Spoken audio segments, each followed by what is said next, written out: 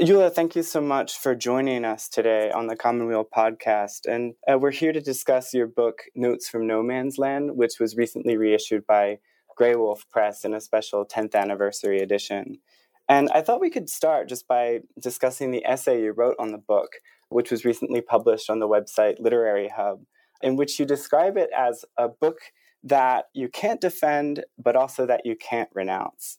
And you mentioned the strange experience of trying to find your book in a bookstore when it first came out exactly 10 years ago during the first month of the Obama presidency.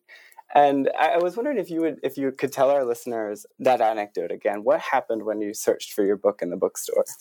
Sure. So this was February 2009. My book was just out, and I think that I had probably already received the author copies from the publisher.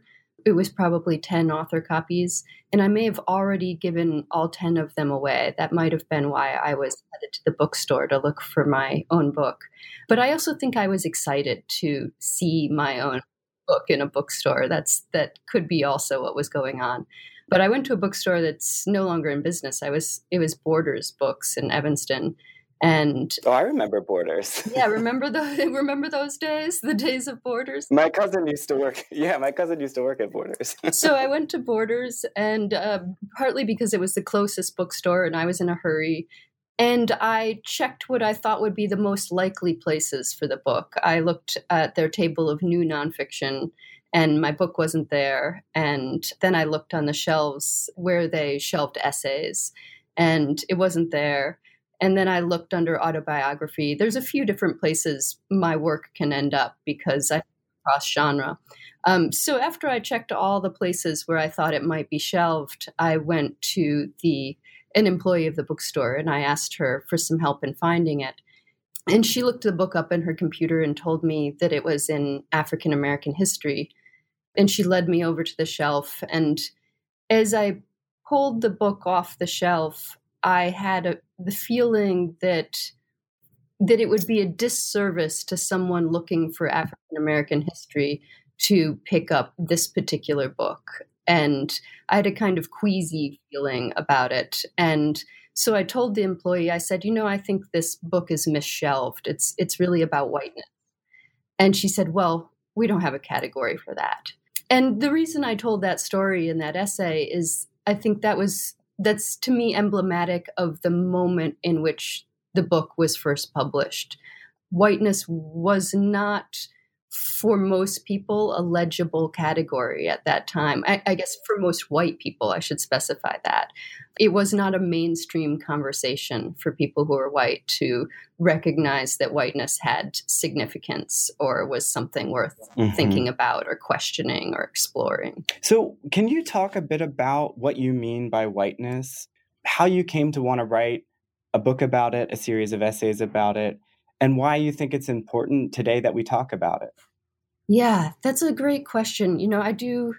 I continue to struggle with what exactly whiteness means.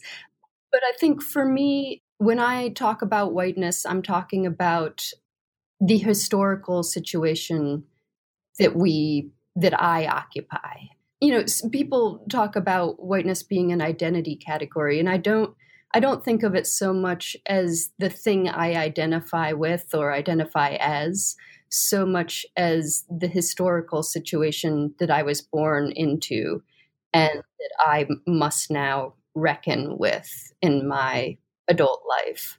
It's a historical situation in which I am in the role of an oppressor, and right. And where I reap the benefits of an oppressive system. Whether I deny or acknowledge my own whiteness, I will reap those benefits. And that's what makes it, I think, particularly seductive for people to ignore or deny their own whiteness, is that you can entirely ignore or deny it and still reap all the benefits. Mm-hmm. So for you, whiteness is not so much, I look at myself in the mirror and I see that my skin color is white. It's a set of relations. Yes. And I can deny those relations if I want, but I'm still going to benefit from them. That's what whiteness is. It's a set of circumstances, or as you're saying, a situation that you find yourself in. Yes. And, if I look back on many of the major events of my adult life, or the major advantages that I've had in my adult life, and starting actually in my late teens, my entrance into college, the fact that I had my college education paid for, a series of jobs that I got in my 20s, my entrance into graduate school, my hiring at an elite university. So I'm giving you a short history of my adult life. Pretty much every one of those pivotal points, I've good reason to believe that my whiteness gave me some advantage.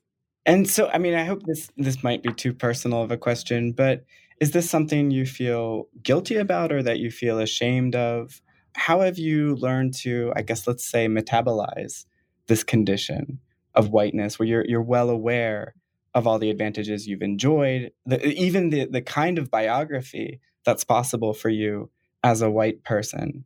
How do you, I guess, what's the word? How do you make sense of this, or how do you exist and go on doing good anyway? That's a ongoing conversation for me and an ongoing struggle. I don't tend to feel shame. I do feel a certain kind of guilt. But I wrote a piece about this that ran in the New York Times Magazine that was called, I think they titled it something like White Debt. And part of the project of that essay was to try to explain exactly what kind of guilt I feel. And it's the kind of guilt that could be interchangeable with the word debt, in that I feel indebted to the people who have been less well served by the system that has served me well. And it's a sense of, I feel a deep responsibility to make efforts towards squaring the debt. And what exactly that means is pretty difficult to figure out in some situations, and in other situations, it's crystal clear. It's I think there's certain interactions in my daily life where what it would mean to square the debt seems foggy, and other situations where, for example, when I'm participating in admissions in the writing program where I work, there's a clear opportunity to not to perpetuate a system where people who are white have undue advantage in higher education. That's just one tiny example. But I think that there's many opportunities to chip away at this system. And I really do feel like it's just a chipping away, right? It's not an undoing. But I guess I'm trying to get a little closer to the emotional state. For me, it feels like a necessary act also of personal liberation, this effort to respond to the debt, or at least even acknowledge the debt. I really do believe that this system of racial oppression is damaging to white people as well as to others. And actually, on a spiritual level, I think it's profoundly damaging. It's damaging to one's humanity, one's ability to be a full person. And so that's that's what feels at stake to me. And so I feel like, in a sense, talking about this, working with it, muddling through, trying to take some sort of action, which is really, that's as close as I ever get, is, a kind of muddle towards action. But that to me feels like an effort to save my own soul, essentially. And I'm sure there's people who bring more precision to this, and that's part of why I admire James Baldwin's writing so much. He's wonderfully, forcefully precise. But yeah, I don't feel like precision is what I can bring to these efforts. I can bring some passion to it, but not precision. And that's one thing that strikes me about your writing, is that it is so impassioned. You have this way of writing that it really makes the reader, or at least it makes me, feel like I'm there with you in Notes from No Man's Land. So I just want to say 2 words about how it's set up. I think it was a collection that it didn't start off as a collection, right? It became one. Yeah, and it has this almost like Augustinian geography to it, where you start off in New York City in your 20s and you continue on to San Diego and then you end up in the Midwest. So we kind of get to mature alongside with you as we read you, which is really interesting. But also, I'm just so struck by not only how passionate the book itself is. I mean, I read it twice, and I remember, it's interesting, I was trying to convince a group of Jesuits in Washington to go and read it back when it came out in November, the re-released edition. And I went to an African-American bookstore and couldn't find it there. And I thought that was interesting. But I wanted to ask, your language is so precise, and you've got, maybe if your method, for chipping away at whiteness is a bit of an imprecise activity, your writing is super precise. The way that you explore the connotations of words, the ways that words reveal and mask different things. Could you say a bit about your writing at the level of vocabulary? What is it that fascinates you about language? Yeah, so I think in trying to challenge myself towards precision in language, that's my way of trying to achieve clarity of thought or to heighten the clarity of my thought. And for example, when I first began writing the essays that became Notes from No Man's Land, I was writing them one by one as they came to me. I didn't have the vision of writing a book. That came later. But I had about 2/3 of the essays in that collection before I realized that this could be a book and was going to be a book. But at that point, and that was the point where I realized what the book was about, too. So I'd been writing essays about racial identity and whiteness for many years before I realized, oh, this is a book about racial identity and whiteness. And one of the things I did at that point, once I realized what I was writing about and once I realized the dimensions of the project, one of the rules that I made for myself at that point was that I could not use the word racism. And the reason I made that rule was that I was observing myself to use that word in fairly imprecise ways. It seemed to be a stand-in for a whole range of things, sometimes bigotry, sometimes prejudice, sometimes something would take me, 3 paragraphs to truly explain or describe. And that's what I ended up having to do. So there's many, many places in that book where I initially reached for the word racism and then took the word away from myself. And what resulted was a page or more of me trying to describe exactly what it was I was saying. And for me, that was a very kind of private, personal exercise. It was my way of coming to greater clarity about what that word really meant and how it manifested in my daily life. And when I wanted to use it, I would ask myself, okay, I want to reach for this word racism, but what do I really mean by it in this situation? And what does it mean in this context? And as a result, the word racism rarely appears in that book. It's a book about racism. And I think that the word appears twice and once inside a quote. So, Right. So it's not even you. Yeah. But so that's one situation where it was actually the word was seeming baggy and overused and overapplied to me. So I actually avoided the word because it felt so important to get at the exact meaning that word was standing in for, that I avoided the word altogether. Interesting. So I'm even thinking as you're speaking, the ways that words can contain entire narratives. Like you mentioned the use of the word nice in one of your essays. What does it mean to be a nice girl? What does it mean to describe a neighborhood as nice?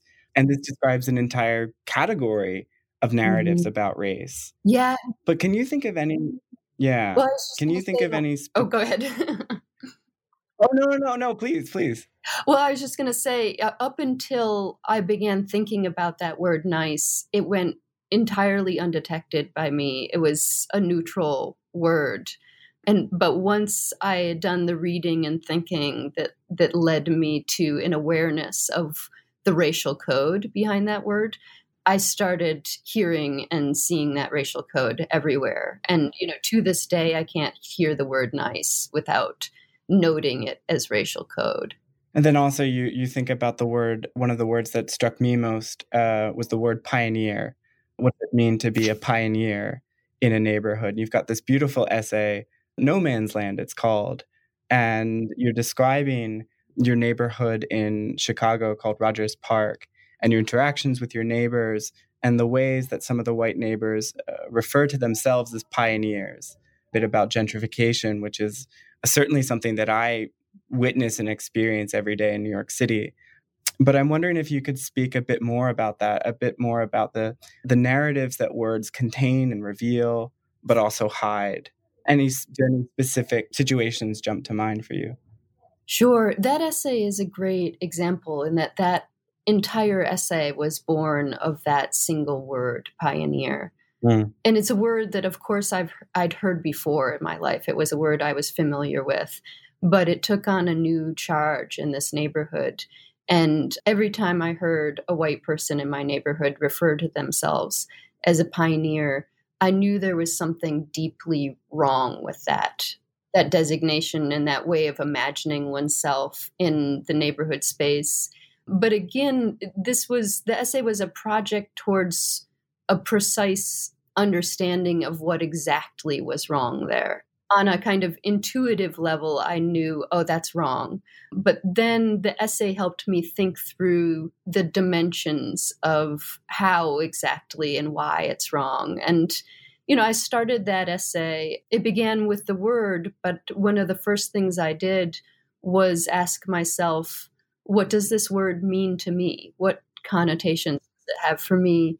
And I had loved very much Laura Ingalls Wilder as a child and Little House on the Prairie books. And that was the very first thing that was called to mind for me. And it was distressing and disturbing to me to have Laura Ingalls Wilder mixed up in the racial politics of my neighborhood. Her books had been so important to me as a young reader, but I decided that I would return to the books and I would do what I anticipated being the kind of awful work of looking at them again as an adult. And I fully expected to have the books change for me, to return to them as an adult and knowing what I knew as an adult, to be no longer able to admire Laura Ingalls Wilder and no longer able to treasure these books.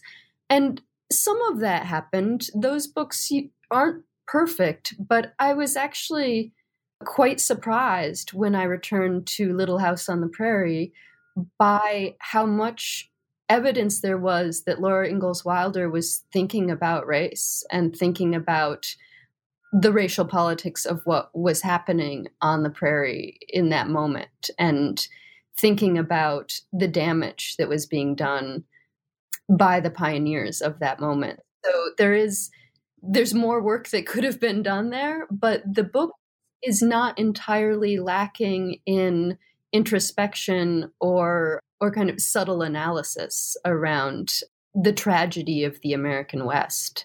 And part of that is because Laura Ingalls Wilder wrote that, I think, nearly 60 years after the events in her life that it's about. And she went back and did quite a bit of research in order to write that book. And she had to learn quite a bit about the Native Americans in that area. And all of that learning is fairly subtly rendered in the book. It certainly centers and foregrounds the white characters, but there's an ongoing critique, and this critique is delivered in a way that makes some people so uncomfortable with the book that they don't want it taught in schools and they don't want it available in libraries. And that's because there's a refrain throughout the book: the only good Indian is a dead Indian. But if you track the way that refrain appears, the entire plot of the book is designed to be a critique of that statement. So that's probably too sophisticated for your average 7-year-old to really absorb. But so that was one of the great surprises of that essay, was for me to discover that even the people who I thought of as the original pioneers were fairly uncomfortable with what had been done in the name of the pioneer. Yeah, and they were certainly aware of the violence that they were causing. Yes, absolutely. And then what's so beautiful in the essay is how you juxtapose that literary analysis of Laura Ingalls Wilder with your own experience of living or moving into a neighborhood in Chicago. Can you say a bit about that neighborhood and the kinds of attitudes that you discovered there and the ways that it changed you living there? Yeah, so this neighborhood is Rogers Park. It's the furthest northeast neighborhood in Chicago. And Chicago is known as a segregated city and even a hyper-segregated city, meaning that most neighborhoods have a vast majority, like around 80 or 90% of one racial group. Mm. But that's what was unusual about Rogers Park is that it has no racial majority. It's an unusually racially integrated neighborhood for Chicago. Mm. And the area that I lived in was mostly African American. There are other areas of Rogers Park that are dominated by Indian and Pakistani immigrants. There are other neighborhoods that are largely Latino, Mexican immigrants. So there's neighborhoods within the neighborhood, but the area where I lived was mostly African American, with the exception of a very thin sliver of the neighborhood right along the lakeshore. And this is where the neighborhood was much more mixed, and there was a lot more white folks living right on the road that I lived on, which was right up against the shore of Lake Michigan.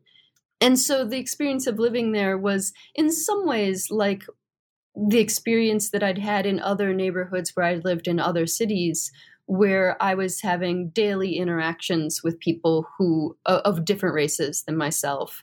But I don't think that I had yet lived in a neighborhood where the tensions associated with gentrification were so apparent to me and so frequently flared up in ways that I could see and understand. I'm sure I lived in other, soon to be gentrifying or almost gentrifying neighborhoods before, but this was a neighborhood in the very active process of gentrification, and the white people that I interacted with had disturbing attitudes.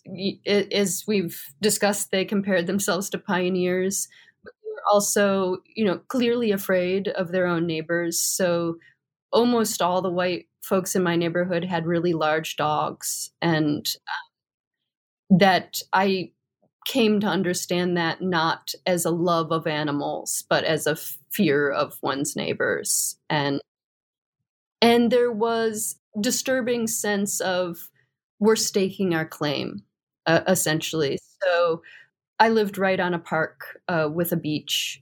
And after the 4th of July was a holiday where people from all over the neighborhood would show up. And it was really a totally beautiful scene in this park. There would be Pakistani families having picnics and Mexican families setting off fireworks and African American families barbecuing and white folks taking their kayaks out on the lake. And kind of utopian situation. Yes. But there was a real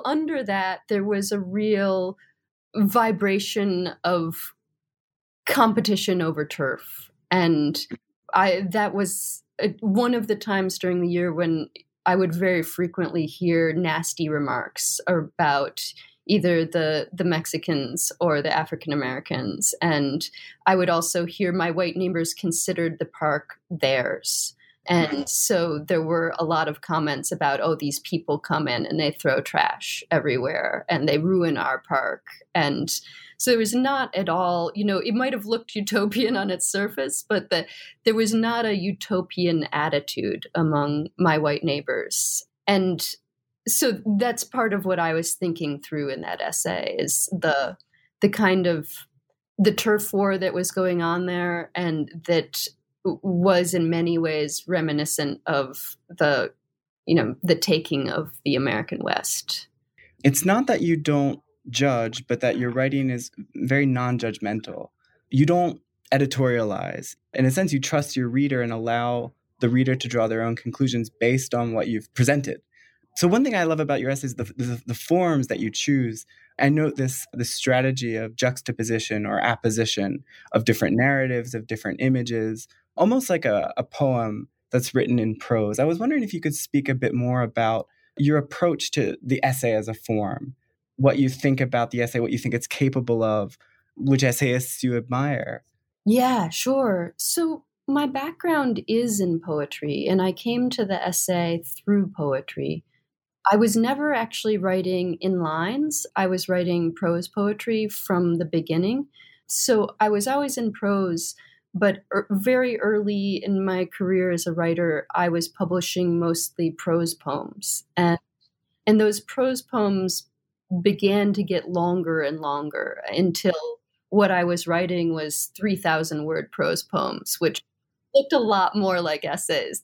But I think that what carried over into my essays was some of the logic of the movement of a poem.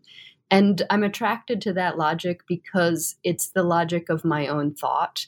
Poems often move associatively. So we don't necessarily expect a poem stanza to build a logical argument or to build a cohesive narrative. And often as readers will accept large leaps of association between stanzas in a poem. That is how my thought moves. I'm an associative thinker. So importing that associative nature of the poem into an essay allowed me to write essays that mirrored my own process as a thinker. And so that's part of why you see those juxtapositions, those associative movements in my essays, is because that's simply how my mind moves. One thing will remind me of another. And so I set them next to each other on the page. And there is often an implied argument behind that juxtaposition. And sometimes that implied argument is not at all subtle. It's quite loud. And sometimes that argument is fairly in the margins or off the page. Could you talk about your process of how you go about writing an essay and what makes you want to start? And then how do you see an essay through from initial conception to completion? Yeah, sure. I almost always start an essay from a problem or a question that I have. And often it's a problem or a question has some direct relationship to my lived experience of the moment. The question will rise out of my life and often seems very urgent, something that needs to be addressed. And sometimes that question or problem is brought into relief or brought into some sort of clarity by a research process. And so actually that first essay in Notes from No Man's Land, the one about the telephone poles, that's an essay that was very shaped by my research process. And I started that essay with a very vague, amorphous idea of what I wanted to do. I already had many of the essays in the collection by the time I wrote that essay, and I did set out to write an essay that would open the book. And I wanted, because the book was about racial divisions in many ways, I wanted to start with an essay that would gesture towards or think about our efforts to be connected to each other, stay connected to each other. For me, the telephone was a emblem of that, a symbol of that, of those efforts towards connection. I think looking back, I think I had a fairly naive vision of what this essay could do or would do. And I feel very fortunate that my research process interrupted that naive vision and delivered something very different to me. But what happened, initially I thought, okay, telephone pole. What do I know about telephone poles? And the answer to that was virtually nothing. So that essay really there was very little on the page. I think actually what is now the very end of the essay, where I reflect on my grandfather's work as a lineman and my childhood understanding of telephone poles and my lifelong love for the aesthetics of telephone poles. Those were the first paragraphs that I wrote, and there's only about 3 of them. And after that, I'd exhausted what I had to say about telephone poles. And that's when I went to the New York Times archive that has digitized PDFs of everything that's been in the New York Times since 1851. And I think this was my first time using that archive. I'd just been introduced to it by a research librarian at University of Iowa. And I used it in a way that I now know very few researchers would use it, in that I plugged it in as my search term telephone pole, and I put in a very wide date range that was guaranteed to give me more than most people would want to work with. So I put in the date range from shortly after the invention of the telephone to right before the first transatlantic call. So I put in about the first 30 years of the telephone. So this is roughly like 1890 to somewhere around 1920. And what I got back was, of course, hundreds, probably nearly 1,000 articles. But because I didn't know what I wanted to do, I just sat down and started reading through them. So that was my research, to read through. And the initial articles are reflected in the opening of that essay. There were articles that chronicled what the New York Times was calling the war on telephone poles. And this was the pushback that telephone companies were getting to this infrastructure they were putting up that people found ugly and thought it was, a version of urban blight. And I think I'd probably read, 20, maybe more articles that discussed the war on telephone poles. And I was certain at that point that would be the entire essay, that I was going to write an essay about this war on telephone poles, and that it would be an essay about the conflict between our desire to connect and our desire for something else, purity of landscape or individuality, and the struggle between these two sensibilities. But then I think I'd arrived at around the turn of the century in my reading, and I read an article about a Black man being lynched from a telephone pole. And then the next article was also about a Black man being lynched from a telephone pole. And so was the next one, and so on, for hundreds and hundreds of articles. And I had known about this history. I knew about Jim Crow. I knew that lynchings happened during this period. But being plunged into the details of these newspaper articles, to read again and again about lynchings that involve a brutalization of the body and torture, people's legs being burned off before they were hanged, people's genitals being cut out, people's tongues being cut out, people's eyes being cut out, the multiple stabbings before they were hanged. It brought me into a terrible closeness with that history that I felt that I had to reproduce on the page. So the shape that essay took was an effort for me to reproduce my experience as a researcher for the reader.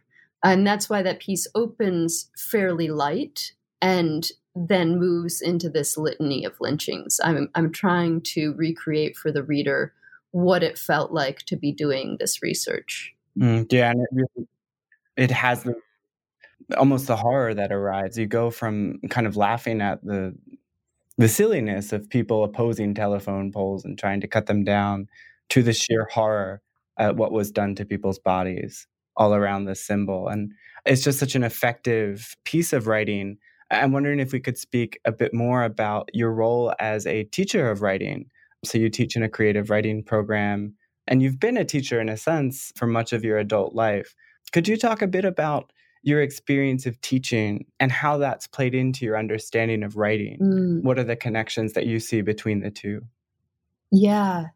My teaching and my writing are so symbiotic in that I think that my teaching is the place where I do my ongoing learning about writing, and that learning sometimes takes the form of me reading authors that I wouldn't otherwise read because I'm bringing them to my students. So, in the last 5 to 7 years, I've read a great number of writers solely because I want to make sure that I bring diverse offerings to my students. And so I've read a lot of Black writers because I know that I need to teach Black writers. And so that's part of what brings me to some of the literature that's been most important to me, actually. And it's not just that. I think it's talking through what's going on in these works that I admire is really useful to me. It's meant to be useful for the students too, right? We talk about how the work is made, how it's doing what it does. But in articulating that, I feel like I get a roadmap for my own work when I can better understand, for instance, how Zadie Smith is handling an essay. It gives me ideas about how I might handle the essay that I'm working on at the moment or a future essay. And the same is true for student work, actually. When I have to sit down with a student and look at the problems in a student's essay and talk those problems through with a student, it's often I have epiphanies about problems in my own work. It's really very directly useful to me as a writer to talk with another writer about the problems in their. Yeah. It's much easier to help someone else solve a problem than to solve your own problem, even when it's the same problem. I come up against this on a daily basis. Yeah. So in that way, teaching is tremendously useful to me, but it's also, it widens my world. It broadens my world. Back when the Black Lives Matter movement first started, I made a decision in my teaching because the death of Black men was so often in the news in that moment. I wanted my students to be reading work by living Black men. And so I made a decision that year to only teach writing by contemporary Black men, writing that had been published within the last year or two. And that was a wonderful education for me. I had to locate and read a whole bunch of authors who I hadn't read before. And it was, I think it was just a tremendous education. And so I'm consistently being educated by my work with students. Yeah. It's funny when you mentioned your students as other writers, which they are. You're not taking the approach that you sort of decry in one of your essays about teaching in Harlem. You're not taking the approach of education as a form of social control, but you're viewing it almost as peers helping each other to learn. I think it's a really beautiful understanding of teaching. And I'm wondering, what are some of the kinds of writing that your students are doing now that inspires you or gives you hope? Yeah.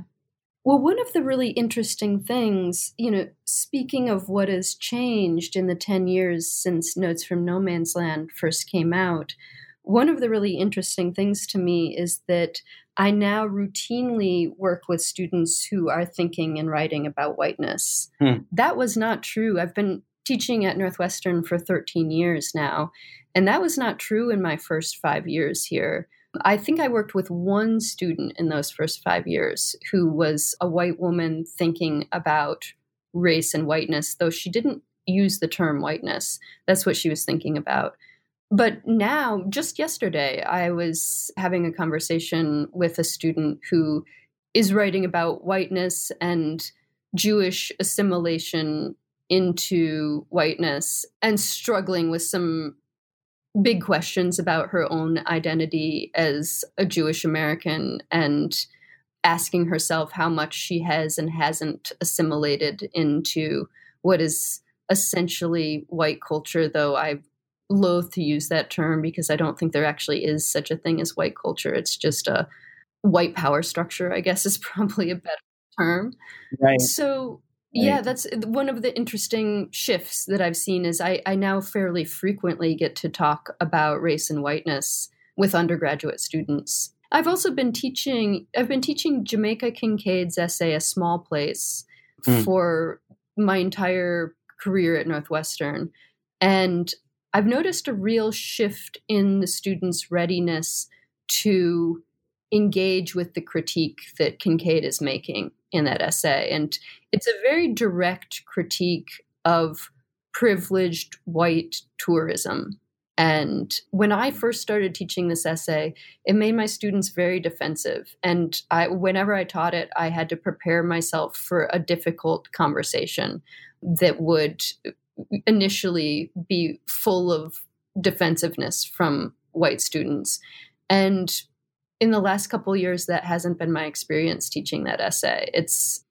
I think that the students who are reaching me are already primed to meet that critique and to talk it through and to begin to reckon with it.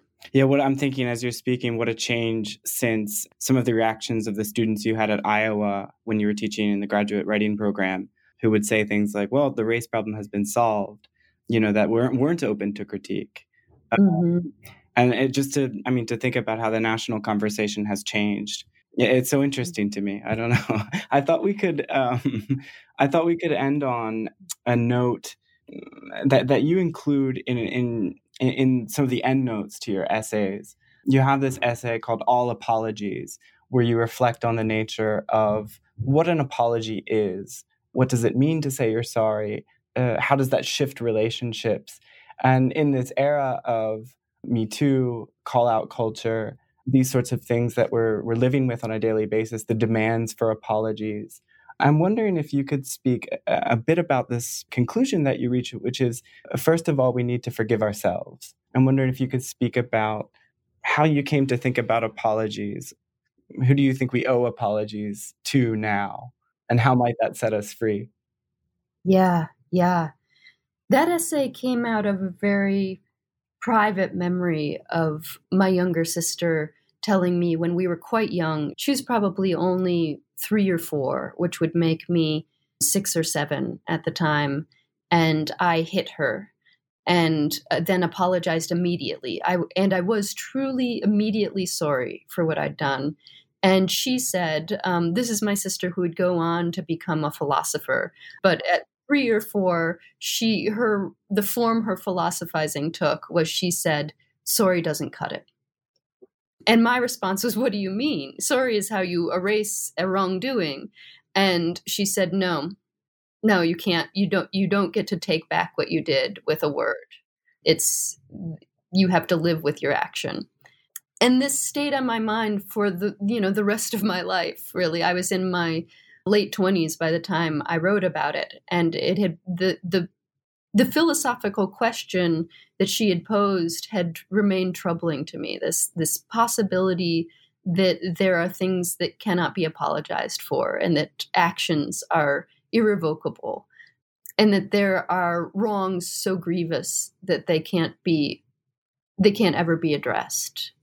And so that, of course, brought me to some of these questions about racial wrongs and how we should and how we can reckon with and potentially apologize for or atone for these racial wrongs in the contemporary moment. And I actually don't really feel very settled on that question at all. I think that essay moves back and forth between different ways of thinking about apology, and I don't feel that I came out of it with a very good sense of conclusion. But I think what I did discover or decide in the process of writing it is that even though the act of apology is symbolic, it carries significance and it carries meaning for both the person who apologizes and the person who receives the apology. Even if the apology is not accepted, there's some significance there. And so I think I walked away from that essay feeling that it's better to make an attempt at apology even if you know it can't and won't be accepted, that the wrong was too grievous to make it even appropriate for someone else to accept the apology. For instance, no one can accept an apology for slavery. It's an impossible apology, and there's no one who could possibly be authorized to accept it. But that doesn't mean that the apology shouldn't be made or spoken, or that some move towards atonement should be made. And in terms of forgiving oneself, I'm kind of circling back around to your original question. I see this all the time. I see it in myself and I see it in other people, that it's possible to become crippled by self-recrimination, to reach a point where you're unable to think clearly and unable to do anything. Actually, it's a kind of paralysis, right, that comes from shame and self-blame and a sense of wrongdoing.